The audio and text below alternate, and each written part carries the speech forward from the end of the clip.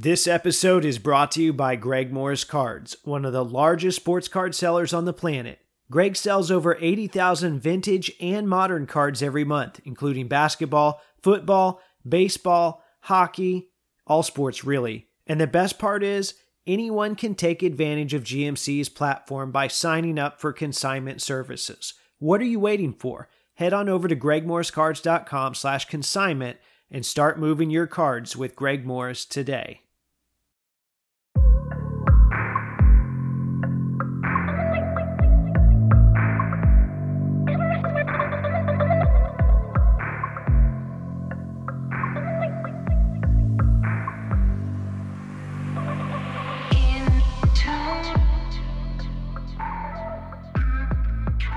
What's up, everyone? This is episode 238 of the Wax Museum podcast, where I talk about all things basketball cards from past to present to future.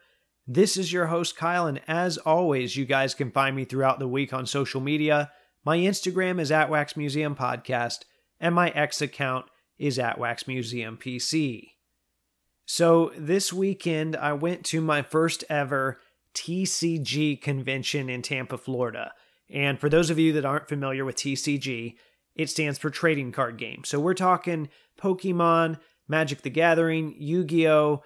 I'm sure I'm leaving a lot out here, but that's really the extent of what I know. And that's not something I would normally consider going to. I really don't know a lot about it. But I have a coworker that's getting into TCG, and I thought, you know what? He asked me to go. It might be fun to go. So the website for the event advertised that there would be sports cards there as well. And my experiences with buying sports cards from TCG sellers in the past have been pretty good. I found that in most cases, they aren't attached to their sports cards, just like I'm not attached to TCG stuff when I get that. It might be stuff they've had a long time. Sometimes you can get a pretty good deal. In fact, I think the last sports card I bought from a TCG dealer was a 1999-2000 Black Diamond Final Cut Parallel numbered to 100 of Kevin Garnett, and those are pretty tough to find. So anyway, this was at the State Fairgrounds in the entertainment building, which wasn't as big as I thought it would be, but it was still a decent size. And we go in, I see a big CGC display, or whatever that grading company is called now.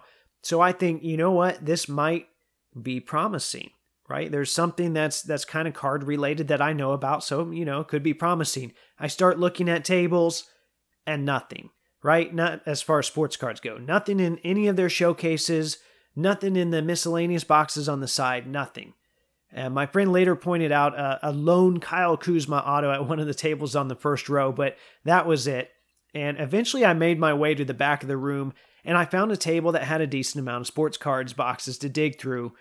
Unfortunately, it was 90% shiny stuff from, 2019 to 2022.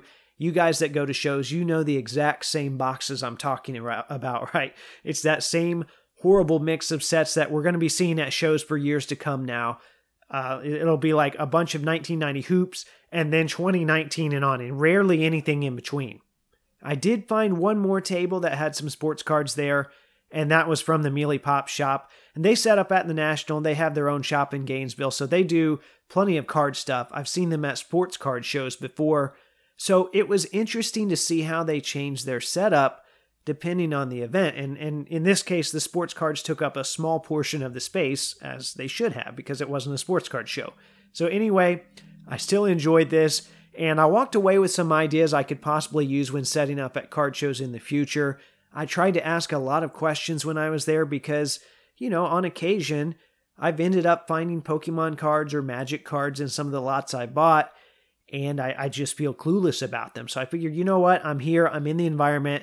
Let me learn about it. It's good to at least know a little bit about them. And all of that is to say, if a similar opportunity presents itself to you in the near future, you know what? It's at least worth considering.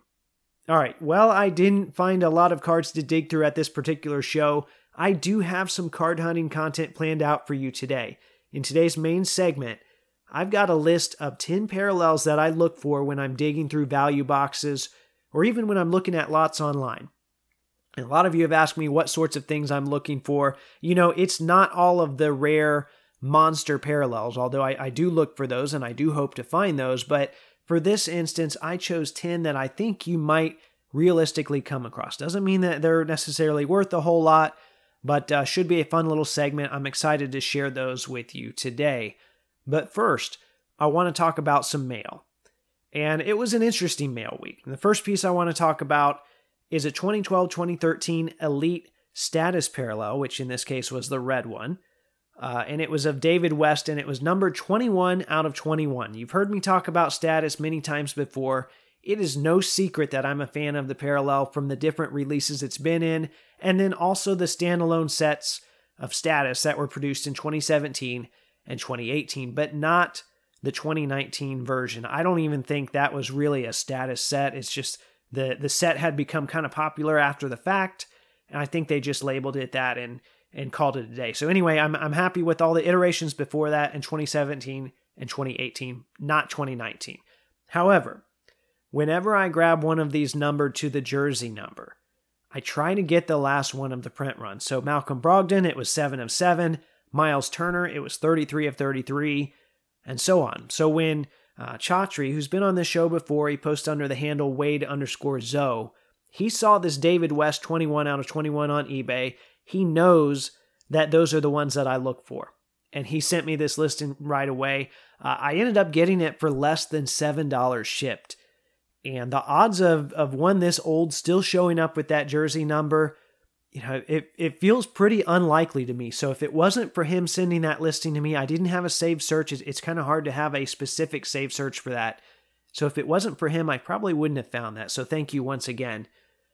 All right, the next card I want to talk about that I got in the mail is a 2014 Prism Gold of Pacers rookie, at least in 2014 he was, Damo Rudez. And, not a big household name here, only played a few years in the NBA, played with Orlando, played with Minnesota a little bit as well. But this is one I saw on someone's Instagram probably a month or two ago, and it was in a group picture with other 2014 Gold, so it wasn't a spotlight post. And at the time, this person said, or they indicated on their post that they were going for the set. And while I want to encourage set collecting and I want to root people on, when I see something like that, I do reach out occasionally and say, hey, if you ever want to move that Rudez, or if you ever, come across another one, please consider reaching out to me. And a week or two ago, he did just that. And he gave me a real fair price, and the rest is history. So, I guess with these first two cards, if there were two ideas or two themes that I want to reinforce by telling these stories, it's that if you're chasing something, in some cases it's okay to let it be known. Yes, you might be held hostage in some instances. I'm sure we've all been there before, or we've all been afraid of that. But I've found that there are a lot of good people that are willing to watch out for you. In this case, with the Status, with the David West, it was Chatri. And now keep in mind, you also have to look out for other people. That's a two-way street. Now, the other thing I want to reinforce, if you see something you're interested in, it's okay to inquire about it and just let someone know you're interested if they ever move it. Now, if someone posts a card with a long write-up talking about how it's their Grail card, and so on and so forth, I do think it's kind of in poor taste to say, hey, congrats on getting your Grail. If you ever move it, reach out to me. I kind of back off from doing that. I want to let people enjoy the moment of getting a Grail. But you know what? Otherwise, just let them know, and it could lead to you acquiring that card somewhere down the line. In this case, it was a lot sooner than I expected, so you just never know. It doesn't hurt to ask. Okay. Next up, I've got a trio of autograph requests that came back in this week, all of them on 1969 Topps cards, so we're talking the taller cards. And a couple people I follow have been sending 1969 Topps cards out to players, and I really enjoyed seeing their returns. And I thought, you know what, I've got a bunch of these cards unsigned at the house. I didn't used to send them. I wasn't a big fan of tall cards. I've warmed up to them over the years. And then I also realized, hey, these are really good for inscriptions just because there's so much space on that card. So I guess you could say I was influenced by those people. And I decided to get in on the action. It only made sense. I used to send a ton of requests out in the mail. So why don't I knock some of these out? So over the last, 2.5 weeks, I've sent 27 different requests out. I've been busy. And there's 99 cards in the set, and that even includes a checklist. But those 27 that I sent out are pretty much all the guys that sign somewhat regularly. So now I figure it's time for those to start trickling in, and that's what happened. I got 3 of them. So first I got Wally Jones, then I got Joe Ellis, and I don't have a lot to say about those. I am happy to get them. But the coolest return from this week was from a former player named Jim King. And even though he signed a couple inscriptions on the card and the cards themselves look great, I liked this return more so because of the note that he included. And just a little bit of backstory. With each request I've sent, I've included a short letter talking about how I'm working on the 1969 Topps set. Well, Jim responded, "Kyle, check out the Topps 1968 set. Only the All-Stars were sold and there are only about 420 of them. I am one of them. Good luck, Jim." Now, I'm not sure they were not necessarily sold, and there's not necessarily 420 of them, but he does have some knowledge of the set, and I was impressed by that. And that set that he's referring to, of course, is the 1968 Topps Test set that Adam and I talked about all the way back on episode 26, which would have been sometime back in probably summer of 2019. And I would even venture to say that Jim is probably the only player in the set that's even aware of the set today. It's not really a mainstream set. And you guys, you can go listen to that episode if you want a refresher. My guess is that fellow collector and former guest of the show here, Tim Gallagher, might have clued him in on it because I know they've communicated a little bit. So I'll have to ask Tim the next time I catch up with him. Either way, I thought that was a fun return that was worth sharing with you guys this week. Okay, the last card I received that I'm going to talk about was not fun, and it's already on its way back to the seller. So it's a mail day, but kind of a reverse mail day as well, and they might even have it in hand now. But it was a 2022-23 Chronicles Hoops Premium Gold Parallel of Benedict Mathurin, numbered 7 out of 10. And you might remember the other version of this card, or the other parallel that I talked about. That was the blue numbered to 99. So I've already added that one to my collection. I like my blues. I like my golds. So I was pretty excited about this one for a number of reasons. Number one, it's Benedict Mathurin. And then also it features a Pacers Heat game that I attended in December. So, I like collecting cards of games that I've been to. And then also, this was going to be my substitute for my Prism and Optic Gold that I would normally go after for a Pacers rookie, but with Mathurin, they're just going to be too expensive. So I decided, you know what, I need a substitute. I need something else instead. With this being the game that I attended, I thought, you know what, it's a chromium card. This is the ideal card. It's got a game photo in the background. I like it, everything about this. And I still think it will be in the future. This will be the right substitute, provided I find a copy that isn't damaged, or at least one where the seller properly discloses the damage and the ending price is adjusted accordingly, right? I don't mind buying one with a little bit of damage for a significant discount. But that was not the case here. There was no discount on this card. This was sold by a consignor that has a good reputation in the hobby, so I'm not out to trash them necessarily. I don't think that they chose not to disclose this information on purpose, although this is the second time this has happened with me and them, which is pretty frustrating. But you know what? This is what happens when you photograph cards still in the top loader and still in the penny sleeve. They're processing things at 100 miles per hour. They don't always pay close attention to the cards themselves, which, hey, if you're selling to collectors, that would be nice, right? That would be appreciated. So they don't usually spot stuff unless it's super obvious. So I reached out to them. I showed them a picture of the damage, and I asked them, hey, was this somewhere in the listing that I didn't see? And they didn't even respond to that.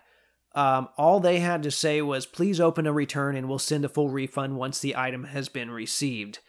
There was no sorry. There was no offer of even a partial refund, which I might have accepted on this card, because you know what? I really wanted this card. It was just send it back and get your money back, which, you know what? Okay, yeah, they offered the return. That's their obligation, right? So I'm not slamming them for that, but this puts me in a dilemma. And some of you, maybe you've been in this dilemma before, because it's not always about just buying the card. Sometimes it's about finding the card. And finding the card can be really tough here. There are only 10 copies of this card, and this is the third one I've seen for sale. I let the first 2 go. I try to let them go for higher prices and then hope that it kind of trickles down when it goes from there. Well, it took a long time for those 3 to surface. So I get this one and it's damaged, and I kind of wrestle with the idea of keeping it or not because I'm not sure if I'll ever see another copy again. And maybe that's FOMO, and I know people will say, well, in the modern era, card number to 10, you should see it. But it's like Steve and I were talking about last week. This stuff is not necessarily getting ripped like it normally would be. So it is hard to see very many copies. So anyway, I told the seller at first, I said, I'm going to keep it, but I'm not happy about it. And they didn't respond to that. And then I said, you know what? I kind of thought about it again. And I did what I think a lot of people would do these days. And I headed to one of my Instagram group chats to complain. But this chat has a few guys that will straighten me out if I'm being unreasonable. So I kind of use it as an accountability piece as well. So one of those people was Steve, S. Halley, Sholey, who you heard on this show last week. And, he's always a voice of reason for me. And his response was, I guarantee if you send it back 6 months from now, you won't care that you don't have the card. Well, I don't know if that's 100% the case, because I think I will miss not owning it. Or I will miss owning it is what I should say. But it's not a card that's going to end up on my top 50 list either, which I think once again shows the importance of that kind of exercise, right? That's why I make those kinds of lists, because it helps you figure out what things you prioritize in your collection and why. So even though I really like that card, that Matherin's not going to crack the top 10, 20, 30, 40, or even 50. So after about 15 minutes of weighing both sides, I reluctantly put in for the return. I think it's the right thing to do. It's just frustrating. So maybe I'm just venting to you guys as well. Maybe you can sympathize, or if you've been there, you can even empathize with that situation. And now I just have to hope another copy shows up and I can snag it for what I think is a reasonable price. All right, before I move into today's main segment, I want to remind you that this show is brought to you in part by ComC.com, your home for buying, selling, and flipping all the hottest trading cards. Their consignment marketplace is home to over 33 million cards, from basketball's biggest stars like LeBron James and Kevin Durant to Marvel favorites like Spider-Man, Thor, and Captain America. ComC has something for every type of collector. Visit ComC.com today to build your collection with your favorite cards. Additionally, some of you have asked me for ways you can help support this show. The easiest way is my eBay affiliate link, and using this link costs you absolutely nothing. Just an extra 30 seconds or so of your time, but it helps support the show. To access this link, simply go to waxmuseumpodcast.com, click the eBay logo, shop as planned, so whatever you're going to buy anyway, just click my link first, and the show gets a small commission in the process. Once again, that's www.waxmuseumpodcast.com. This is Josh, aka Mitten State Collector on Instagram. You are listening to the Wax Museum Podcast, the best podcast by someone with a secret Pistons PC. Okay, today I want to share a list with you I made of 10 basketball parallels that I hunt for in lots and value boxes. Now, that might be lots that I buy online on eBay, so you have to look carefully through the pictures and kind of be able to point out subtle differences. Or it might be value boxes that I'm searching through at shows. So you have to know these little differences pretty quick. And these are ones that a lot of dealers either don't want to take the time to look for, or they're not aware of them. So these little tricks here, I feel like they'll help you find some cards that might help you advance your collection in whatever way you're looking for. Now, I will say, this is not necessarily a list of parallels that is going to make you a lot of money. So if that's your goal, that's really not the only reason I'm putting this together, because in some cases I'm just looking for parallels for, team collectors or player collectors. They might be hard to find. It doesn't necessarily mean they're valuable. So you'll have to weigh whether or not, if you find one of these, if it's worth picking up, right? If it's a dime or a quarter box, probably everything on this list I would grab. If it's a dollar box, there are still some that I wouldn't. If it's a $5 box, you have to be very careful, and so on and so on. So just keep that in mind. This is not a definitive list of if you find it, you should get it. These are just some things that I personally hunt for in boxes. Now, this first one, though, that I'm going to talk about If I found one of these in a dollar box, I'm definitely grabbing it. A $5 box, I'm grabbing any player. And then I would have to consider it from there on out. But it's 1996-97 Fleer Metal, Precious Metals. I would say I would definitely even grab some of these if they're a little more expensive. You'll just have to look at comps. But everyone is probably familiar with that 96-97 Fleer Metal design, where it looks like kind of steel on the right side, and it's got the player's name going from bottom to top. And it's got your Kobe rookies, your Iverson rookies, and so forth. Now, on the regular base version of this card, on the left side of the card behind the player, there are not only is there that metal look, but there are different colors mixed in. Now, the precious metal version of this is all silver in that background. And if you see one in person, they should pop, especially if you're able to compare it to base cards from the same set. It's pretty obvious then, and you could say that for a lot of these parallels, but this one especially, once you see one, you're going to know for sure, and it'll be a lot easier to spot them in the future. So this is something that even if you're not looking in value boxes, if you see one of these in a display case at a show, pay close attention to it, because then it'll give you an idea of what you might look for some of the lesser players as well. Okay, another little more subtle parallel from that year is the 1996-97 Skybox Premium Star Rubies. And this is the earlier iteration of them that definitely isn't as obvious as some of the numbered ones from later on. These are not numbered.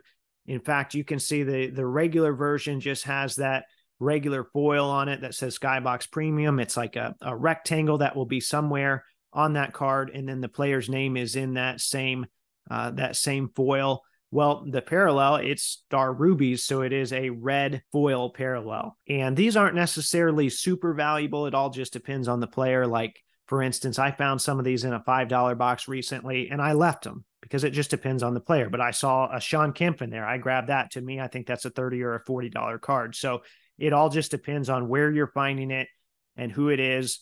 But these are still very collectible and desirable in certain sections of the hobby. Okay, next up, from the year after that, we have the 97-98 O-Pee-Chee parallel. And this is a parallel of the base 1997-98 top set, but these were only found in Canadian packs. And I believe they were 1 in every 3 Canadian packs. So they've kind of spread out over the years. And yes, you can find them in the United States, but they are tricky and they are hard to find. So there are player collectors out there that are still looking for them. I would say if you find any of these in a dollar box, definitely grab them. Even a $5 box, there are certain players, common players I would probably grab. And then, of course, it just goes from there. But the only major difference in the top left corner is you'll see on the regular version, there's the Topps logo. Well, on this parallel, it says O-Pee-Chee instead. So that's something to watch out for, and something that, you know, if you've got a big stack of 97-98 Topps, that's something that I'm looking for as I'm flipping through real quick. The next one is another thing that I'm looking for in another portion of the card, and that is the 97-98 Topps Minted in Springfield parallel. And that one will have the regular Topps logo on it, just like the base card, but somewhere on the bottom portion where the nameplate is, it's going to have that Basketball Hall of Fame emblem on there. And I've heard different people talk about, you know, are there different stamps of these? Is there a bronze version? Is there a gold version? And so forth. There's no proof of that necessarily, although Jake Roy on his channel has talked about some of that stuff. But either way, even if it is just the regular Minted in Springfield stamp, I found a bunch of these in a dime box recently, which I thought was a great find. And they're not super valuable. I think the Penny Hardaway even that I found was worth $5, but I do try and grab these if they're cheap. And it's a nice little parallel to grab if I'm able to. All right, let's move forward a couple of years here. The next parallel that I would look for, the one I've got listed here is 1999-2000 Topps MVP promotion, but they actually ran these parallels for 3 different years. So it would be 1999, 2000, and 2001. And these look very similar, almost identical to the base cards from that year, except they have a foil stamp on them, and a pretty big one too, that says Topps MVP promotion. Now, don't confuse that with Topps tip-off. I know people have done that before, and it's pretty easy. I mean, it literally says Topps MVP promotion. And then if there is any doubt, just flip the card over on the back, because it'll be like a redemption form that you would have to fill out. These, if you find them, well, the basketball ones now, if you find them in a dollar box, I would definitely grab them. I found an Allen Iverson recently. I think I paid $15 for it. But some of those stars, people are catching on. Some of those stars can go for a pretty high amount. So they're hard to find. Player collectors are still looking for them. And I would just keep an eye out for those. So like I said, that's 3 years. That's 1999, 2000, and 2001 tops. All right, we're going to skip forward a few more years, and we've got an upper deck parallel here that I want to talk about. This is one of my favorite parallels just because it's my favorite era of cards. And that's 2004, 2005 Upper Deck UD Immaculate. And it's kind of funny now that Panini has a brand called Immaculate, but this was a very tough parallel from the 2000s, and it was only in this specific year here, 2004. So you've got the regular version of the card, which doesn't have any special markings on it. And the only thing that differentiates the parallel from the regular version is just right above that nameplate where it has the player's name and the city and the team. It will say UD Immaculate, and it's like a silver foil. It's not huge. It's kind of in the middle of the card. So if you're flipping through cards really quick, you can't just see it on the edge. You have to look through them very carefully. There's not a definitive print run on these. I've heard people say definitely lower than 25. I've heard people say probably lower than 10. I know I personally have 3 Ron Artests, so they are out there. They all 3 came up from the same seller, though. So somebody probably spent a lot of time looking for those.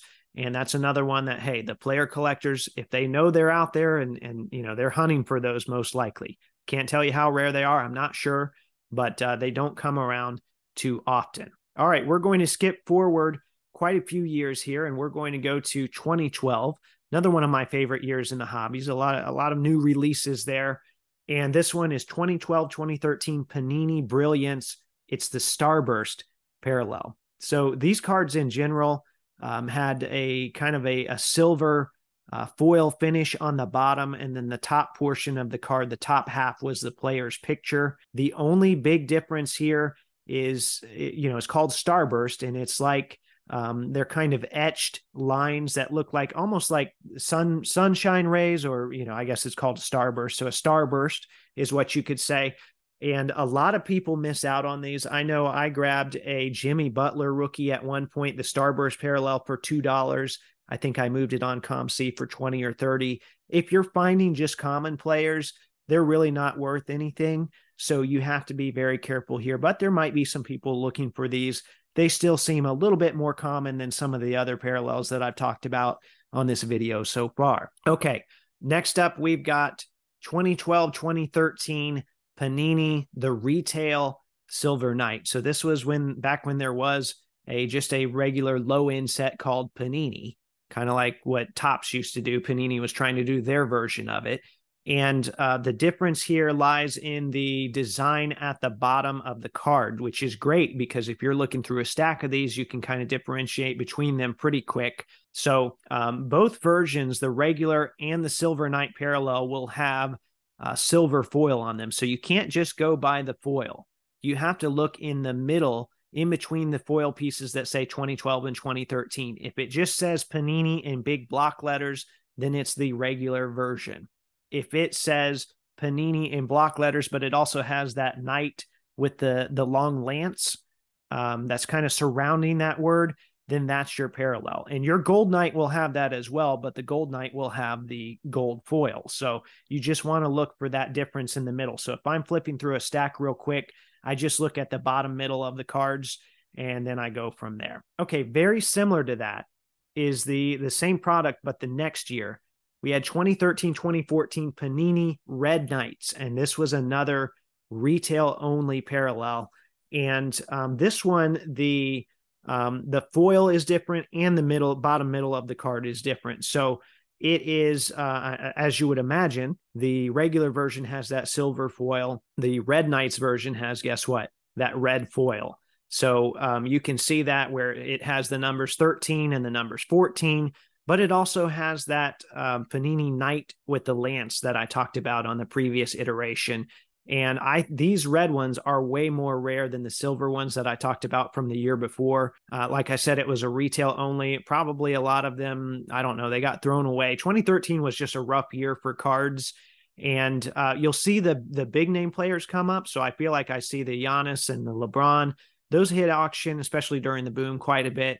But some of the lesser players, I cannot find those. And I found a Gerald Wallace in a lot sometime in the last year or two. So that was a pretty exciting find for me. And I know some people, they saw that in the video and they saw my level of excitement and they're like, really, it's just Gerald Wallace. But to me, to be able to find one of those in the wild was pretty exciting because I just don't see those. I don't think I've ever found a Red Knight in a box at a show. I've seen the big names in the display cases, but definitely not in a box. So to get one in a lot or to find one in a box is pretty exciting for me. And that's really another reason that I'm looking for these parallels, is because a lot of this is about the hunt for me. Okay, final one on the list here is another one from 2013, and that is the NBA Hoops Artist Proof. And you're probably looking at that thinking, that doesn't seem like it's that rare of a card. And the truth of the matter is, the reason I put this on here is a lot of the player collectors are still looking for their players. And it's funny, when they eventually do show up, they'll win them for like $3 or $4 or $5 or $6. Not a lot of money. It's not that they're worth a lot. It's just a matter of tracking them down. So if I ever see any of the 2013, especially, not necessarily the other years, but the 2013, for whatever reason, those seemed pretty tough to find. If I ever see those in boxes, especially dollar boxes, quarter boxes, whatever, I will grab those in the off chance that a player collector is looking for one of those. Okay, so there you have it. That was 1996 to 2013. Those are some of the parallels that I'm looking for when I'm digging. And I'm curious if you guys do want a part 2 of this segment at some point, 2014 to 2022, which parallels are you looking for? Let me know. Drop me a message, leave me a comment. As usual, you can find me on Instagram under @WaxMuseumPodcast or X under the handle @WaxMuseumPC. In the meantime, if you like the content I'm providing, please subscribe, rate, and review on iTunes, Spotify, and Google Podcasts. Hit up the website for my affiliate links. Tag Taco Bell and let them know they can pay me in burritos. And until next time, this is the Wax Museum Podcast.